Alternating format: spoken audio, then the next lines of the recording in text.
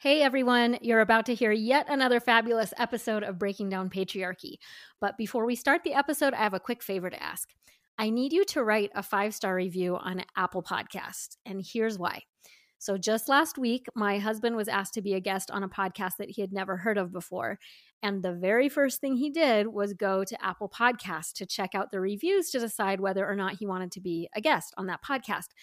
So what I learned from that is that having a lot of positive reviews actually does help to get excellent guests on the podcast. And that in turn helps a podcast to reach more people. I would love to make it to 1,000 5-star reviews, and that we could do really easily. We could do that many times over if everyone listening right now will just do this really quickly. So if you're listening on your phone, pause this episode and then go to the top right-hand corner of your screen where there's 3 little dots. Click on those little dots and then go down to where you see Go to Show. Click on Go to Show and then scroll down to where it says Ratings and Reviews. And then make sure to choose 5 stars. A couple of my dear listeners have accidentally clicked 1 star along with a beautiful, glowing, positive review, but they've accidentally clicked 1 star and it doesn't let you redo it. So make sure you choose 5 stars. And then just click on write a review. And if there's been an episode that has benefited you or that you've learned from in the past or anything that you could share just quickly in a sentence or 2, that would be wonderful. And then come on back and prepare for an absolutely fascinating episode about women in ancient Greece from the brilliant and absolutely delightful Dr. Sue Blundell. Thank you from the bottom of my heart and enjoy the episode.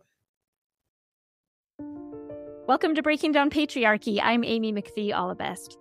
If you open the book, The Second Sex, to the very first page after the title, you will find that Simone de Beauvoir opens her famous treatise with a quote from the Greek philosopher and mathematician Pythagoras. The quote says, "There is a good principle that created order, light, and man, and a bad principle that created chaos, darkness, and woman." Here in the Western world, we can trace the ancestry of our philosophy and our government and our art and our psychology, in many ways the way in which we see ourselves and our world, largely to ancient Greece. So I'm very excited to discuss the classic text, Women in Ancient Greece, with the author, Sue Blundell. Welcome to the podcast, Sue. I'm so excited to have you here. I'm very pleased to be here. Thank you for inviting me. I'd like to start with just a brief paragraph that's kind of your professional bio and then have you introduce yourself a little more personally in a minute. Sue Blundell is a playwright and lecturer in classical studies. Many of her plays have been inspired by ancient myths, ideas, and objects. She wrote her PhD thesis on Greek and Roman philosophy, more specifically on Epicurean ideas about biological and cultural evolution. She has been a lecturer in classical studies at the Open University and Birkbeck, University of London, and has given regular lectures at the British Museum. Her main area of research is the history of women in ancient Greece and their representation in drama and the visual arts. She has presented conference papers at universities in the UK, Europe, and the US, and has been a keynote speaker on Greek footwear, which was so interesting to me. I'd love to hear a little bit more about that, Sue. So if you could just introduce yourself to us kind of on a more personal level, where you're from, your family of origin, and what got you interested in women in ancient Greece. I'm from Manchester, which is in the north of England, but I've been in London now. I came to college in London and I've been here ever since, and it is a wonderful city, I have to say. I think I did Latin at school. We call them A-levels. And I decided to apply to do classics at university because, this is terrible, but my best friend was better at English than I was, but I was better at Latin. So that's why I chose classics. Isn't that terrible? But I have never, ever regretted it because, and I think the alternative was for me to study what in those days we called English. They call it other things now. But I've never regretted it because the classics took me into all kinds of areas that I may not have got into otherwise: philosophy, art and architecture, history. And it just covers, because it's a multidisciplinary subject, it covers so much. And no, it's been great. So your book, Women in Ancient Greece, how did that come about? Like, how did you get interested in women specifically? I was a 1970s feminist, as so many of us were. I'd left college in the 1970s and was working, and I started teaching at some point in the 1970s.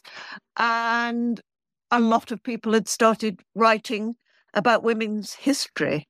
And in the classics at the time, I mean, and lots of other people, certainly here and in the States, I know, were writing women's history, but there was very little of it in the classics. And I was giving lectures at the British Museum at the time, and I was talking about women in myth in particular. And so it must have occurred to me then that I should ask the British Museum to publish a book, which they did do. They have their own press. So that's how it started. I'm looking at my copy and it says it's published. My copy is published by the Harvard University Press. Yeah, so they had a deal with Harvard. They published it jointly, basically. Oh, yeah. That's fantastic. My point of reference is Mary Beard, Dame Professor Mary Beard. We read Women in Power on the podcast and reviewed that a couple of seasons ago, and I learned a lot from that too. Was she already speaking about women in the classics at that point as well? She wasn't, because she must be about 10 years younger than me. Her career must have only just been starting at the time, I think. But she's great. Yeah. No doubt about that. Yes. Well, you're great too. I enjoyed this book so much. I was just telling Sue right before we started, my oldest daughter, Lindsay, just graduated from college with a minor in classics, and I'm going to hand it to her first and then make all my kids read it. It was so fun to read. So very interesting. I just loved it. So listeners, pick up a copy and read it. And we'll just cover some of the highlights now. So if you don't mind, maybe we'll start by asking, I mean, as a historian, one important question is always to know where a historian's sources come from. And you point out in the beginning of the book that there's a challenge in writing about women in ancient Greece in terms of what your primary sources can be, right? Could you talk about that a bit? With some exceptions, most notably the poet Sappho, all ancient writers that survive are male. So we are getting a male view on women. And of course, we've lost so much of ancient literature that our sources are really scanty. But that's not to say that we haven't got some good stuff, some very good stuff to go on. But we do always have to remember 99% of it is from a male perspective. But we have very various sources. And certainly in some of them, women are very prominent. That it's often said that in drama, in particular in ancient tragedy and ancient comedy, women are very big. You would never know that they were such a minority politically and socially. They weren't necessarily a minority, but they had a very low profile politically and socially, as far as we could tell. But gosh, they're big in drama. It's very interesting. So our sources are scanty, by and large male, but very interesting as well. Mm-hmm. And you point out too that, I mean, we always have to kind of take anything, if it's from a male source, we take it with a grain of salt, that it means that was what the men thought was important about women, right? It's what men were thinking about women, not what women were thinking about themselves. So it's still a really, important and interesting resource, but we don't almost have anything about what women thought about themselves. The other thing that you point out too was class. Could you talk about that just a little bit? Like what social class is represented? I think you would have to say there are exceptions, certainly, but largely they're educated and very cultured people who are writing, by and large. On the other hand, we do have things like court speeches, for example, where sometimes quite ordinary, and I will say working class people, are being taken to court if they have a speech written for them, because speeches tended to be written by professional speech writers. If they did get speeches written for them, then we get some very nice insights into people who are not really at all posh, one would have to say. The other thing you have to say about ancient Greek society is that these people, may come from the more educated classes, the ones we hear about, the ones who are writing. But there's one huge group of people who we don't know anything about, and that's slaves. And of course, there are a lot of slaves in ancient Greece, and that's a big gap. The majority of slaves, because they kept slaves for a reason, obviously, and most of them were working in agriculture, so most of them were men and female. So most slaves were male. Female slaves were obviously working mainly in the home as nurses and housemaids and so on. But it wasn't, I think it's not an easy subject to know about because people don't talk about their slaves that much. But you didn't apparently have to be very rich to own slaves. It seems as though most Athenians were actually living off the land one way or another. Something else I should say there, Athens is the state in Greece that we know most about. Most Athenians were living off the land, and most of them would aspire to keep at least one male slave to help him work the land, and a female slave to help around the house. Another problem with our sources is that a very large percentage come from Athenian writers. Greece at the time that we're talking about, I'm talking anyway about the 6th, 5th and 4th centuries BC mainly, and Greece was not a united country. It was divided into literally thousands of independent states. But the two of the most powerful states, not by any means the only ones with power, but two of the most powerful were Athens and Sparta. Sparta was not known for its literary achievements. It was a very militaristic society. But Athens had a very sophisticated cultural output. Athens was an amazing city-state. And an awful lot of our sources come from Athens out of all these thousands of city-states. So we are talking about Athenian women a lot of the time when we talk about women in ancient Greece. Not entirely by any means, but a lot of the time we are. One thing I remembered from the book just now when you were talking that was so interesting and completely new to me was that I guess because people got enslaved people from their conquests of war, right? If you defeated another people, then you would decide whether to, kill the men or enslave the men. And then bring the women in as, like you said, household servants or sometimes, to perform sexual functions in society. And so women had this awareness sometimes of like, that could be me. If we lose this war, I could lose my status in society and spend the rest of my life enslaved in somebody else's house. I'd never thought of that before. Absolutely.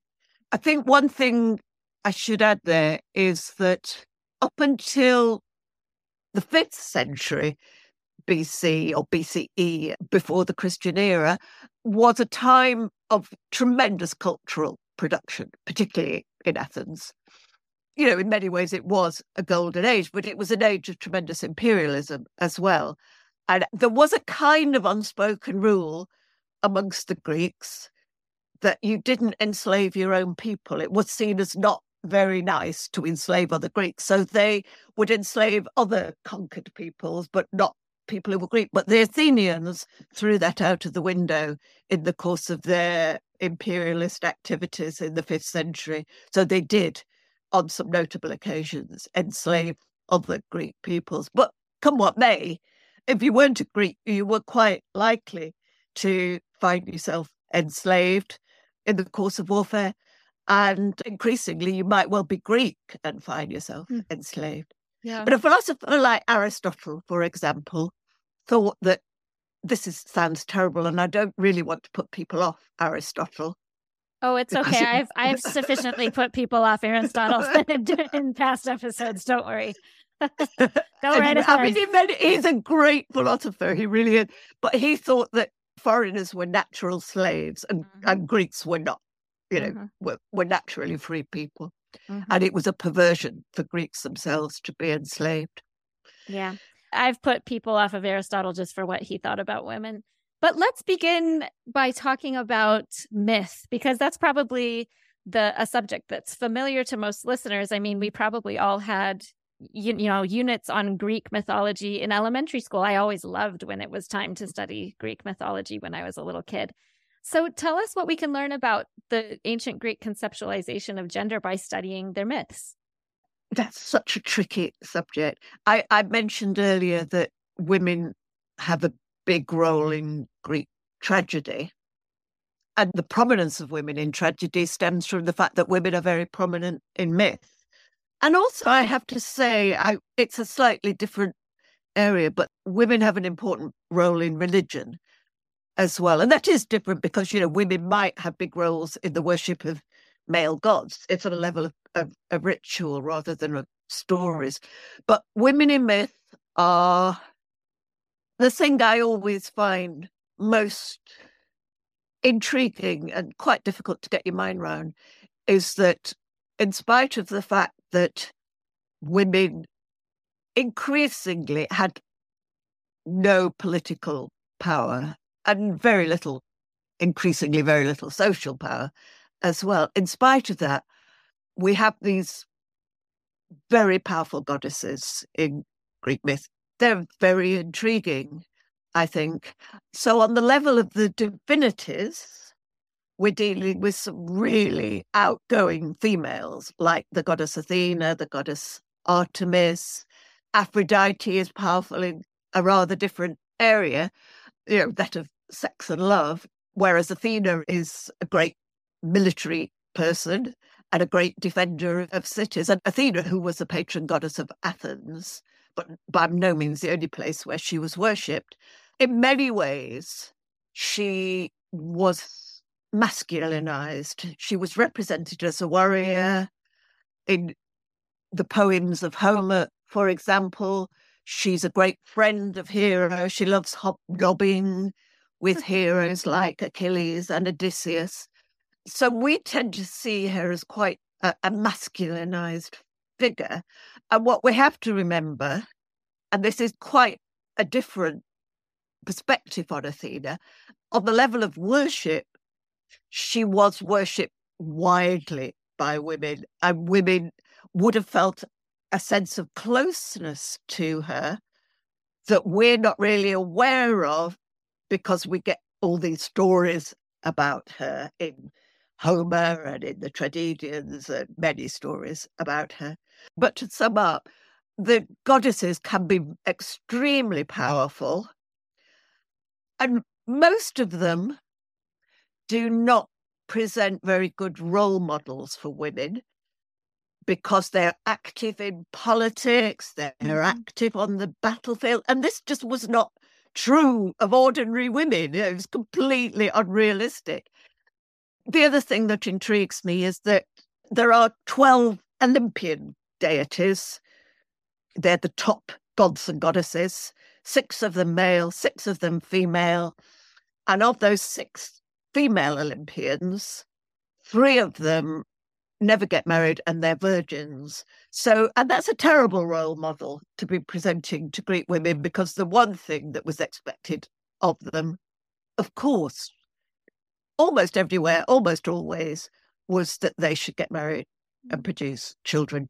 Virginity per se, lifelong virginity, was not seen as a good thing at all for either sex. So it's very strange that we should have these 3 powerful goddesses who are lifelong virgins. That's Athena, Artemis, and Hestia, the goddess of the hearth. She's more understandable. She's very much associated with the home, stays at home, looks after the fire, doesn't go out very much, doesn't have any adventures. Athena and Artemis are always out, fighting, hunting, whatever, mixing with men, but not having sex with men. They mix with men, they like male company, but they don't have sex with them. Well, and I remember you talked about it in your book, and we also read it in another book called Unwell Women by Eleanor Cleghorn, and that the Greek belief even was like menstrual blood, and the menstruation was, they had all kinds of conceptions about why that happened, but like as soon as a girl became fertile, it was like, quick, get her married, because having absolutely. sex will keep her healthy, basically. The best thing you can do to prevent mental unwellness is to get her pregnant as soon as possible, Absolutely. right? So there's even physical reasons that they thought they really needed to get young girls married and pregnant immediately. So you couldn't stay a virgin. No, absolutely. That's absolutely right. And that's very true about the medical views at the time, both physiologically and psychologically. It was thought that when they needed to get married and have children, and that they might suffer a great deal of ill health, that wasn't achieved. But these three goddesses were allowed to get away with it. Yes. Not realistic or attainable. So that is frustrating. No, not attainable. Absolutely.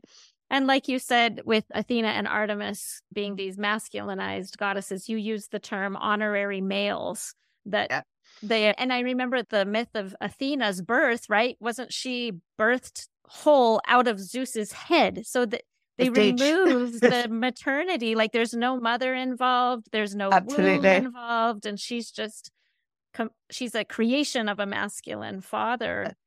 Yes. And then this very masculine person, which, like you said, is not even attainable for women at all. No. And that thing of Athena not having a mother is mentioned. I don't know if you know the trilogy, the Oresteia, by Aeschylus, but when Orestes goes on trial for murdering his mother, Athena sets up a court to try him for murder. And at the end of the trial, she gives her casting vote for his acquittal and said, I'm for the male in things. No mother gave me birth, so I support the male in everything, which is awful. Awful. What a betrayal. Oh, I would feel so hurt reading that. Because you said like these women had a spiritual relationship with this goddess. So to see a play, I don't know if women went to plays, but if you did. No, well, we don't know either. Yeah. Yeah. Okay. No, that's an interesting point, actually, that you think, God, what are the poor women sitting in the theatre thinking about all this? But we don't know whether they actually went. It's one of those unknowable things. It's one reason why I'd quite like to go back to ancient Greece to see if they went to the theatre. But we still don't know whether they went or not. And it's much debated, but I think we'll never know. So there's a quote that I'd love you to read, Sue, on the bottom of page 43 that talks about boys' relationships with their mothers. Could you read just a bit of that paragraph? I should say this is a view expressed by another writer. It may well have been true, but I think you have to expand on it a bit. But anyway, this writer is called Philip Slater. I'm paraphrasing him here. Athenian boys who spent their formative years cooped up in the home with women who were frustrated and bitter would have been the object of disturbingly ambivalent feelings on the part of their mothers. Intense involvement springing from the need to find an outlet for repressed aspirations and sexual desires, coupled with tremendous hostility inspired by the knowledge that their sons would grow up into oppressive Athenian men. Hence the Athenian males' fear of sexually active women, and hence the violent mothers of Athenian myth and tragedy. I guess that is a bit speculative, but it sure made sense to me. I've read accounts of boys in the United States going back to the 19th century, where these boys were brought up by black servants, black nursemaids, and that they would develop close relationships with these women. And then when they got older, were taught to despise the people who had brought them up, and the kind of ambivalent feelings this would create. And you could imagine, obviously, Athenian mothers were not black slaves. They were free white women, but that you can imagine something similar going on, that Athenian boys, let's say Athenian boys, brought up by their mothers, up in the home with them until they were 7 and started to go out to school. And then when they go out into the wider world, they learn that these women are of no account whatsoever. And in them, it must create very ambivalent feelings. Mm-hmm. One thing that really struck me about that passage, too, was it just felt so familiar I grew up in a very patriarchal religious context, and I kind of witnessed mothers who really, really loved their sons, but there was a lot of ambivalence in that feeling too, kind of jealousy, just what you read, the hostility that comes from repressed aspirations and repressed desires, and that it would truly create in these mothers kind of a mental, unwellness, that then the kids would think, oh, my mom's crazy because the mom was not well, honestly, because she was so repressed, and really kind of poisoned the relationship for both people. I thought that was quite. And is that really similar to the households that you're thinking of in your childhood? Yes. Oh gosh, that is interesting. I think it might. Yes, that's why it resonated, I guess. Yeah. Okay, well, the next topic that I wanted to talk about, again, this is quite familiar for, most people study this in school, are the Homeric stories. So the Iliad and the Odyssey. And I wondered if you could talk about two pairings of women. First, Helen and Briseis, and then the second is Circe and Calypso. The whole story of the Iliad revolves around Briseis, really, although she's a minor character. Briseis had been the daughter of a minor king somewhere in the territory around Troy, and the city where she lived had been sacked by the Greeks, and Achilles had taken Briseis as his concubine. So she's a prisoner of war. She was a high-class woman. Now she's his slave. She's a prisoner of war. She's his slave, and she's his bedmate.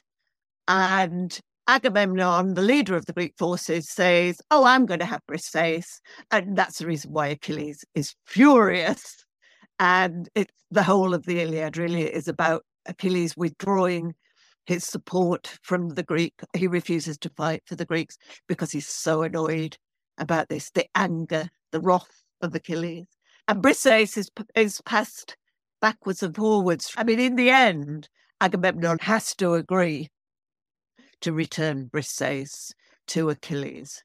There's a lot of interplay around her return, but she does eventually go back. And so she is just passed backwards and forwards between these men. She's a sign of status. She's a commodity for them. She never really appears as a character in the Iliad, except this one occasion when she's returned to Achilles. She sees Achilles' best friend Patroclus has been killed, and that's the reason why he's willing to fight again, really. But Briseis sees the body of Patroclus, and she weeps, and she says, he was always kind to me. And that's a very moving scene, actually. So she appears as a personality then, but otherwise she is just a commodity.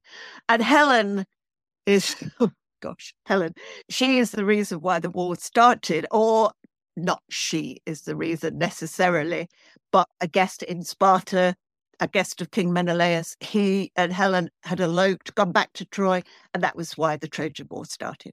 This is all a myth, I have to say. It's not necessarily true. But Helen, and it's interesting, as a character in the Iliad, sometimes she's blamed for the war, as though she was the problem. Sometimes she's made to blame herself, that she was the cause of the war. But she also is represented as a victim. So it's very hard to know how to judge Helen. She's a very intriguing character. She hasn't got a huge role, but, she's clearly very important to the story. Because she's valuable to the men, like you said about Briseis. She's just a commodity, right? She is, yes, absolutely. She is a commodity. At the end of the war, she goes, I always hate this. She goes back. Menelaus takes her back. She has to settle down back in Greece after 10 years of fighting over her. She's expected to become a kind of conventional wife and mother again. It's really very strange. For sure. Okay, let's see. Shall we talk about Circe and Calypso briefly too? Yes. One of the things about women in Homer's poem, The Odyssey, is that they're quite often monsters. And it is significant that an awful lot of monsters in Greek myth are female. Not all of them, but a lot of them are. So he's delayed by these physical, monstrous females these physical obstacles, but he's also delayed by women who just invite him into bed, really. And Calypso is somebody am I right in remembering, is it 7 years he stays with Calypso, which is an awful long time to be held prisoner by a woman, but he claims that he couldn't get away from her. And Circe, who's an enchantress, really fascinating character, is a woman capable of turning men into swine. And that seems to be very symbolic, that she makes men bestial and so brings out the worst qualities of men and controls them. But he manages to turn the tables on Circe. Odysseus manages to avoid Circe's wiles. His men get made into pigs, but he is given an antidote so that he won't succumb to her magic potions.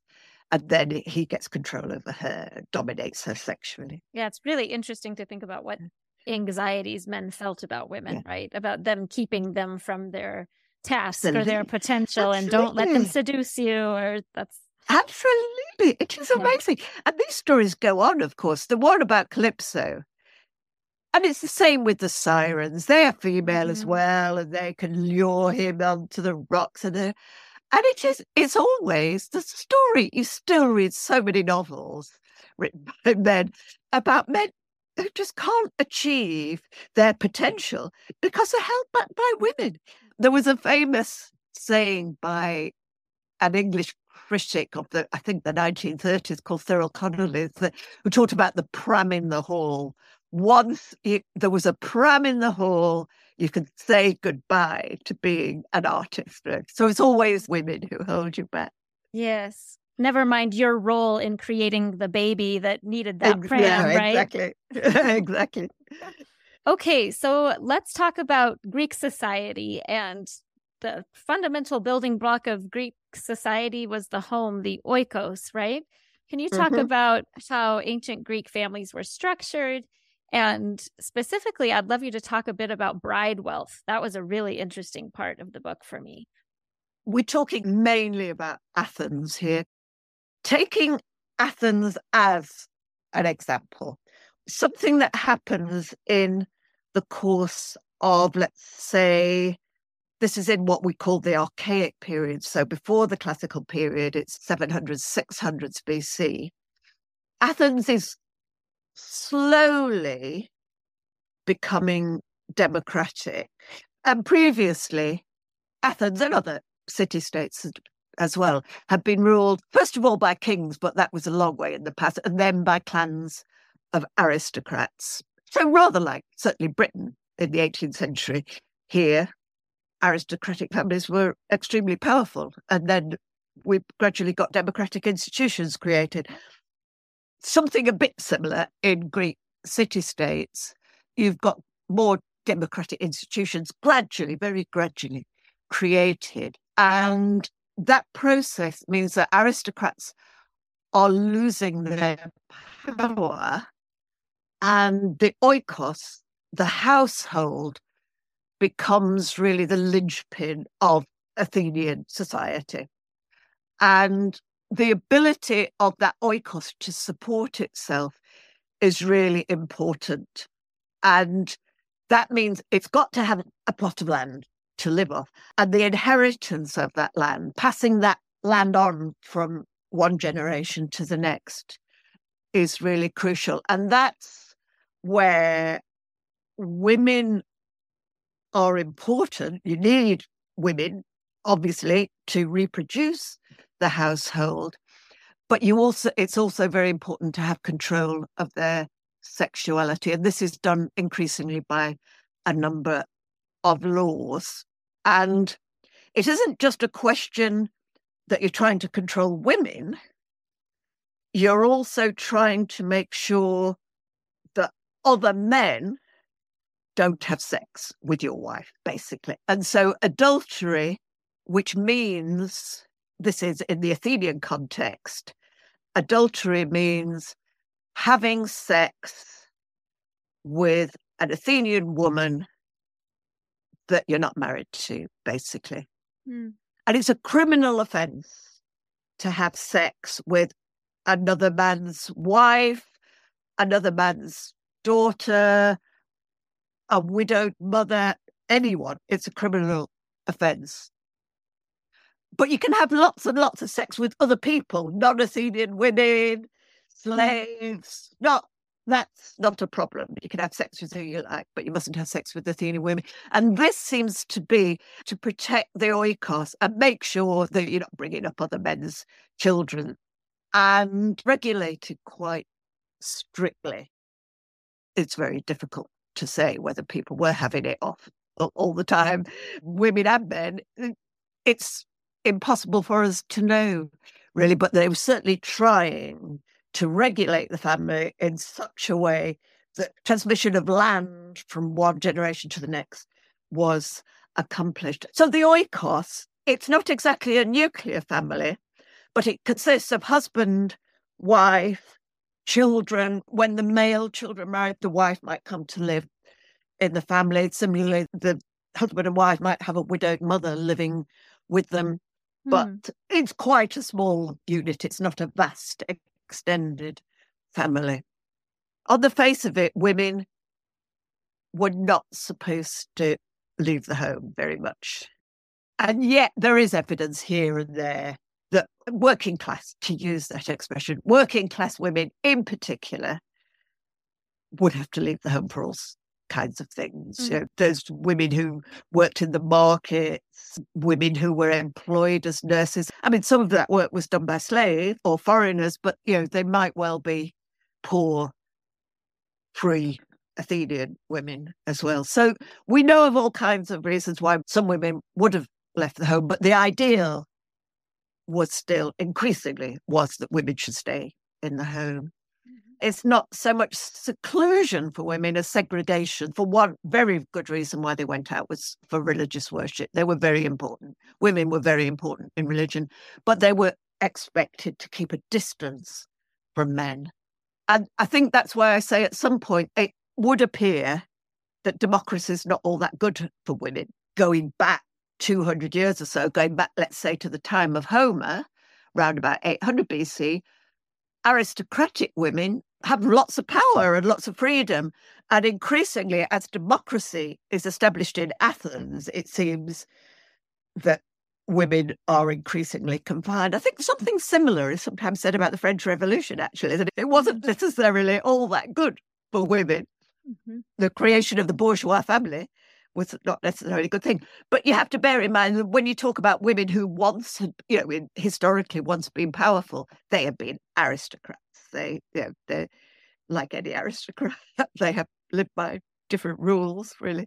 Yeah, you write that as the polis emerged and became more important, women's status declined. Yeah. And there's this quote that I wrote that you had written that said, once she had given birth to the requisite male child, her usefulness was over and she was regarded as a parasite in the family. I think that's a bit strong, really, isn't it? I'm not quite, I might want to backtrack that a bit. All right, go right ahead. Let's talk about the polis a little bit. Like why was it that women's status declined as the polis emerged and became? Oh, because it was, again, I'm talking about Athens here. The polis revolved around democratic institutions. In Athens, the democratic assembly, which all adult males of citizen class were allowed to attend. The assembly plus the executive council, which organised the business for the assembly, they were all male. Of course, they were all male. And when aristocratic clans had been important, women had a certain amount of power. Now, nobody would have expected women to be included in these assemblies and executive councils, and they weren't. So they are now completely excluded from power. Mm-hmm. And this is the era also when like philosophy and mathematics and all of the intellectual pursuits were really just like booming, right? So it seems Absolutely like booming. This is a time that men were like, what's really the purpose of a woman but to keep the household running behind the scenes and produce male heirs, right? All the higher level stuff, the intellectual, the cerebral, the masculine could function just fine without women. Yeah, yeah. Am I understanding that right? Yeah, I think that is by and large true. It's a sad picture, really, isn't it? It is, yeah. But I think it is true. Apart from the area of religion, where they are important, but women otherwise have a very low profile in classical Athens. Let me ask a little bit about that too. So women did have an important, maybe ritual role in religion, but did men see it as really important, or was religion kind of just a feminine space for them? No, I think it was. That's interesting, isn't it? Because we now think of the church as being dominated by women. I mean, still ruled by men very often, but nearly everybody who goes to church is female. That's what is the case here. That's exaggerated a bit, but that's not the case in Athens. Religion, although there are, by the 5th century, the 400s BC, the great period of philosophy and tragedy and so on, some people are beginning to question religion, and the gods are questioned. How can you possibly accept a group of gods who behave like the Greek gods behave? But even so, most people are conventionally religious, and religion is important to them. And I think that goes for men and women. And so the rituals which women performed were seen as very important. In Athens, it's a good example because Athena was their patron goddess and she was served by priestesses. They have what you might construe as behind the scenes quite a powerful position just on the level of religion. It's not just dismissed as a women's thing, not by any means, actually. One thing I would add about women's rituals is that there were religious festivals which were exclusive to women. And one of them was the Thesmophoria, which was a festival devoted to Demeter and her daughter Persephone, and celebrating, amongst other things, the fact that Persephone was reunited with her mother, having spent time as the bride of Hades. She was allowed to re-emerge for part of the year and be reunited with her mother. And at that point, the crops would grow again when Persephone annually came up out of the earth, etc., etc. The Thesmophoria celebrated that set of myths, and it was exclusive to women. And that, just going back to one of your earlier questions, that's an area where men were excluded. They couldn't attend the Thesmophoria.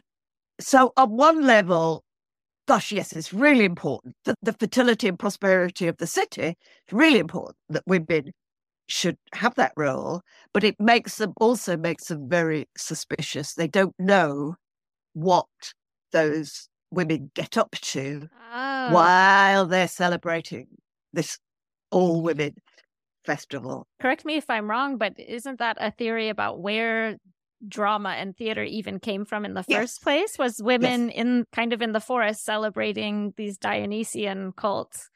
Absolutely. Yeah. Yes, indeed. It is one of the theories, one of the many theories I have to say, but yes, it is. Okay.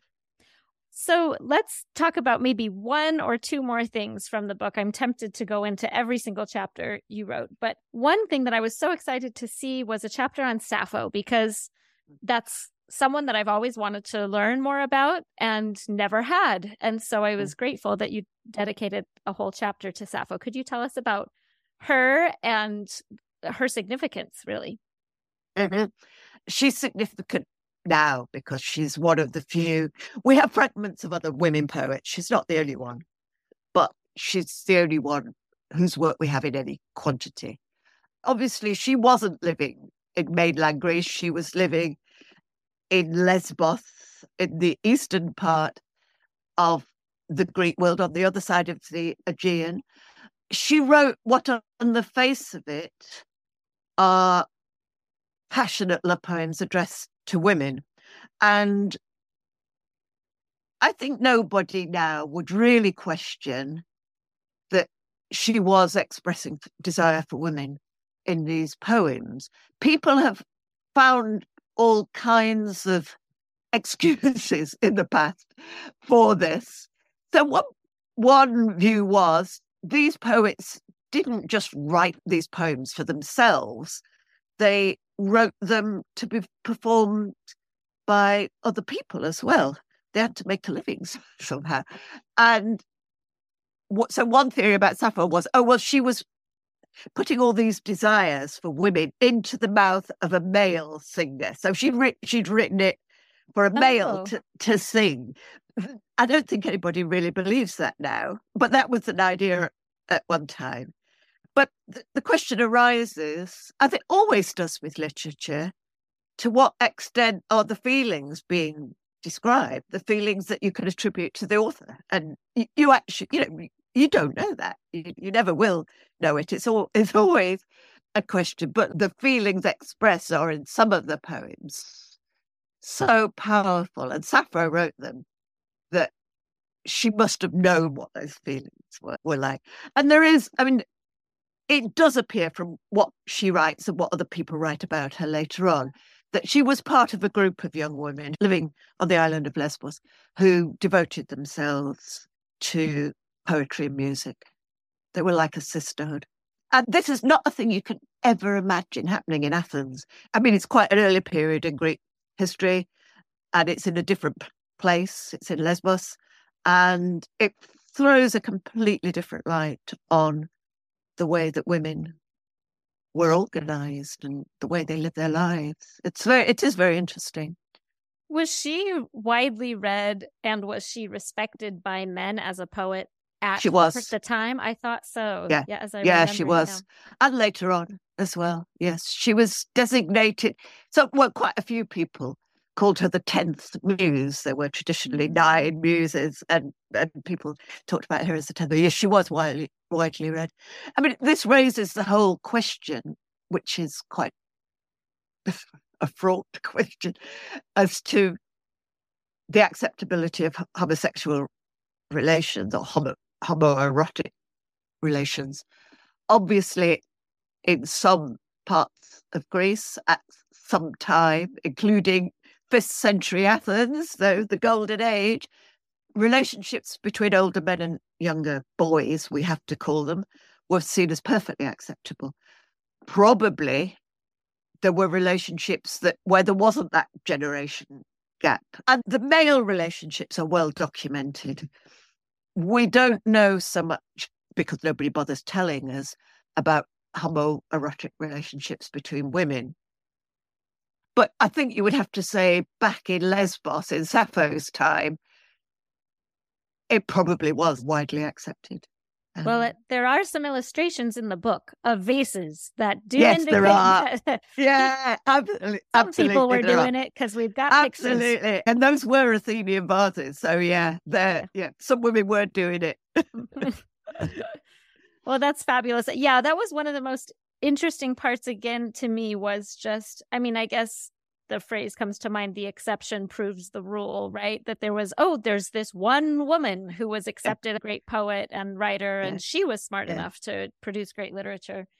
But the fact that we know just that one woman's name, and that was, it's really a shame. But I guess, is it possible there could have been more that just didn't make it through the... We know the names of a number of other women poets, actually, and we do have fragments from others.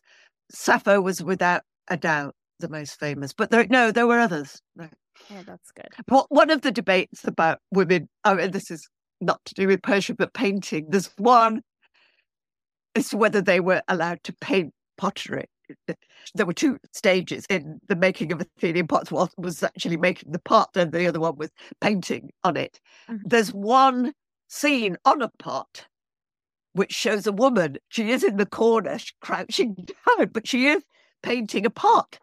So maybe they had women painters as well. That's lovely. And she painted herself in to show that she was the one doing it. Oh, that's amazing. But that in itself is interesting, because I used to specialise in vase paintings. And from about 450 BC onwards, let's say, this is in Athens, there are an awful lot of domestic scenes painted on pots featuring women. And why did they suddenly become so interested in what's going on in the home? And one theory is that, there were more women painters being employed. That's not to say that these are free Athenian women. They were, if there were women painters, they were very likely slaves or the other category of people in Athens. There are free people, there are slaves, and there are what you might call resident aliens. And quite a lot of, this is a bit of an exaggeration, but people would emigrate to Athens because it was very rich and they knew they could get work there. Yeah. So nothing's it's changed. Like, no, exactly. It's like London. Yeah. We always have relied on people coming here because we're quite a rich country. And the same with the US as well. Yeah. Interesting. Okay. One last topic is the comparison between Athenian women and Spartan women. What was daily life like for those two groups of women? Quite different, I think. Quite different. And this is what makes you kind of stop and think, oh, yes, but most of our source evidence is about Athens and things would have been very different in Sparta. I think the most important thing that's going on in Sparta, in Athens, women could not inherit. When the land passed from one generation to the other, when a father died, the land was divided between his sons and the women didn't get any portion of this. She got a dowry instead. In Sparta, women could inherit. And notoriously, it seems that by the 300s, women own a very large amount of land. I think somebody tells us that about 2/5 of the land was owned by women who were obviously rich. Amazing. Sparta was having problems by this time because its population was declining and there were all kinds of things going on which brought it to its knees, really. And some people, blame that on the fact that women were allowed to inherit land. But anyway, quite apart from their ability to inherit property, they had more freedom, that's clear. They received a physical training. So like the boys, they went out, they ran, they did boxing and threw the javelin and so on and so forth. And what most of our sources who are not Spartan, quite a few of them are Athenian, well, the writers think this is very licentious, but what they say about it, and it may well be true, is that Sparta wanted its women to be physically strong so that they would give birth to strong warriors. And there's no doubt that allowing women to have physical exercise is going to make them into stronger mothers, apart from anything else, apart from the fact that they might have enjoyed it. They got married later as well. That's interesting. Aristotle tells us this, that Athenian women seem to have got married as very soon after puberty, so about 14 or 15. Spartan women didn't get married until they were 18, and that was late by Greek standards. And Aristotle says they're much more capable of bearing healthy children if you don't make them pregnant immediately after puberty, which seems sensible. Yeah, definitely. Yes, but like we said before, contrary to what was kind of an accepted medical belief, right, about like needing to get a girl pregnant right away. Yeah, yeah. The Spartans did not live by those rules, absolutely. Yes. They thought, for whatever reason, they thought you should wait. And I think Spartan women, quite apart from being allowed to go out and throw javelins and things, they were notorious for being very loud, outspoken and bossy, really. So there's a lot. But the complicated thing for us is a lot of this outspokenness and vigour and dominance of the home. They were dominant in the home because their husbands, until the age of 30, Spartan men were living in a military camp. They never went home at all, hardly at all. So women were in control, definitely in control at home. In Sparta, not in Athens. So, yes, they're bound to be outspoken, but a lot of this seems to have been harnessed by the militaristic state, so that these women, in the stories we're told of militaristic ideologies, lots of sayings attributed to Spartan women, but the most famous one is probably when she says goodbye to her son. He's going off to war. She says, come back either with your shield or upon it, which, either fight well, don't get captured, or come back dead. Yeah, that's the only choice, really. No room for people who flee. Yes. Oh. Yes. It's like, wait, there are stories a bit like, not quite like that, about the First World War here, probably maybe in the States as well, that people who deserted, because they were just terrified and, just going crazy. Mm-hmm. And the reception when they got home was appalling. They were just shunned. And only recently have quite a few of them been pardoned. It's terrible. It is heartbreaking.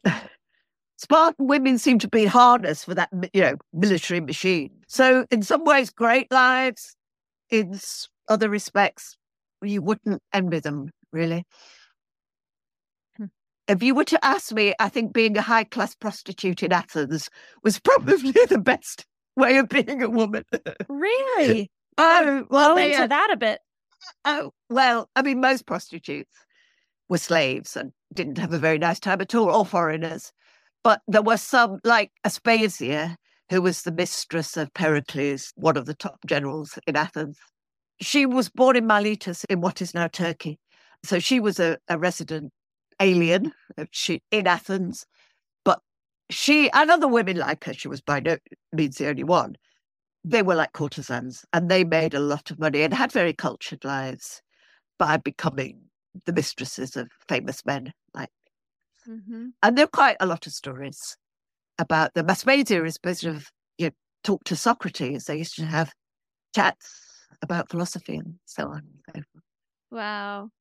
So if you were lucky enough to be selected by a powerful man to be his private prostitute, I guess you could eke out a pretty good... It's like that. Absolutely. Yeah. Not much of a fate, really, is it? No, well, I mean, it just goes to show just the difference between the structure of a society and then what individual lives look like. There's a lot of variety, but just the structure just seems so very patriarchal from top to bottom and throughout all of their eras. It is patriarchal. There is absolutely no doubt about that. Yeah. Well, is there anything else you'd like to add at the end? This has been just the most delightful discussion, but is there anything you'd like to add at the end? I suppose I would just say that I became a feminist at the time, going back to the 1970s, when examining women's oppression was a very big part of being a feminist. And since then, of course, a different kind of feminism has emerged where instead of looking at women as victims, we explore the strengths of women and the achievements of women. And I wish it were more possible to do that in Athens, or Greece, I should say. You can do it with people like Sappho.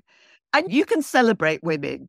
There's no doubt that possibility is there. But it is nearly always, through a male lens that you're doing it. So if you look at the women in Aristophanes' comedies like Lysistrata, fabulous women. Let's hope those women existed, but it's really hard for us to know whether they did or whether it's just a male fantasy. Oh, let's say they did exist. They must have done, mustn't they? Yeah. Let's believe that. Well, I feel like that really came through in your book. I felt like you did talk about the structures that disadvantaged women so much, and that's important to know, but you also did represent so many strong women, and it was so nuanced and in your approach. I really enjoyed it. And just so many fabulous stories, too. So many interesting and wonderful stories. So that really came through in your book. And again, I really highly recommend it to listeners. It's called Women in Ancient Greece. And Dr. Sue Blundell, thank you so much for being here and discussing this with me today. I enjoyed it so much.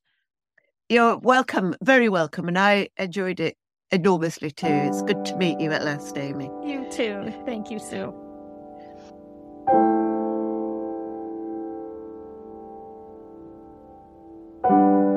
Before I go, I'd also like to thank Sam Rose Preminger for our production, Brianna Jovan for our editing, and Lindsay Olabest for our social media. And thanks to all of you for listening. As always, you can head over to our website at breakingdownpatriarchy.com and our Instagram account at @BeDownPatriarchy for additional content and resources for today's episode.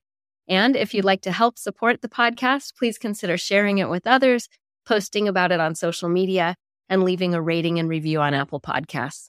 That's all for this week, but be sure to join us again next time as we continue to become more educated, informed, connected, and active on Breaking Down Patriarchy.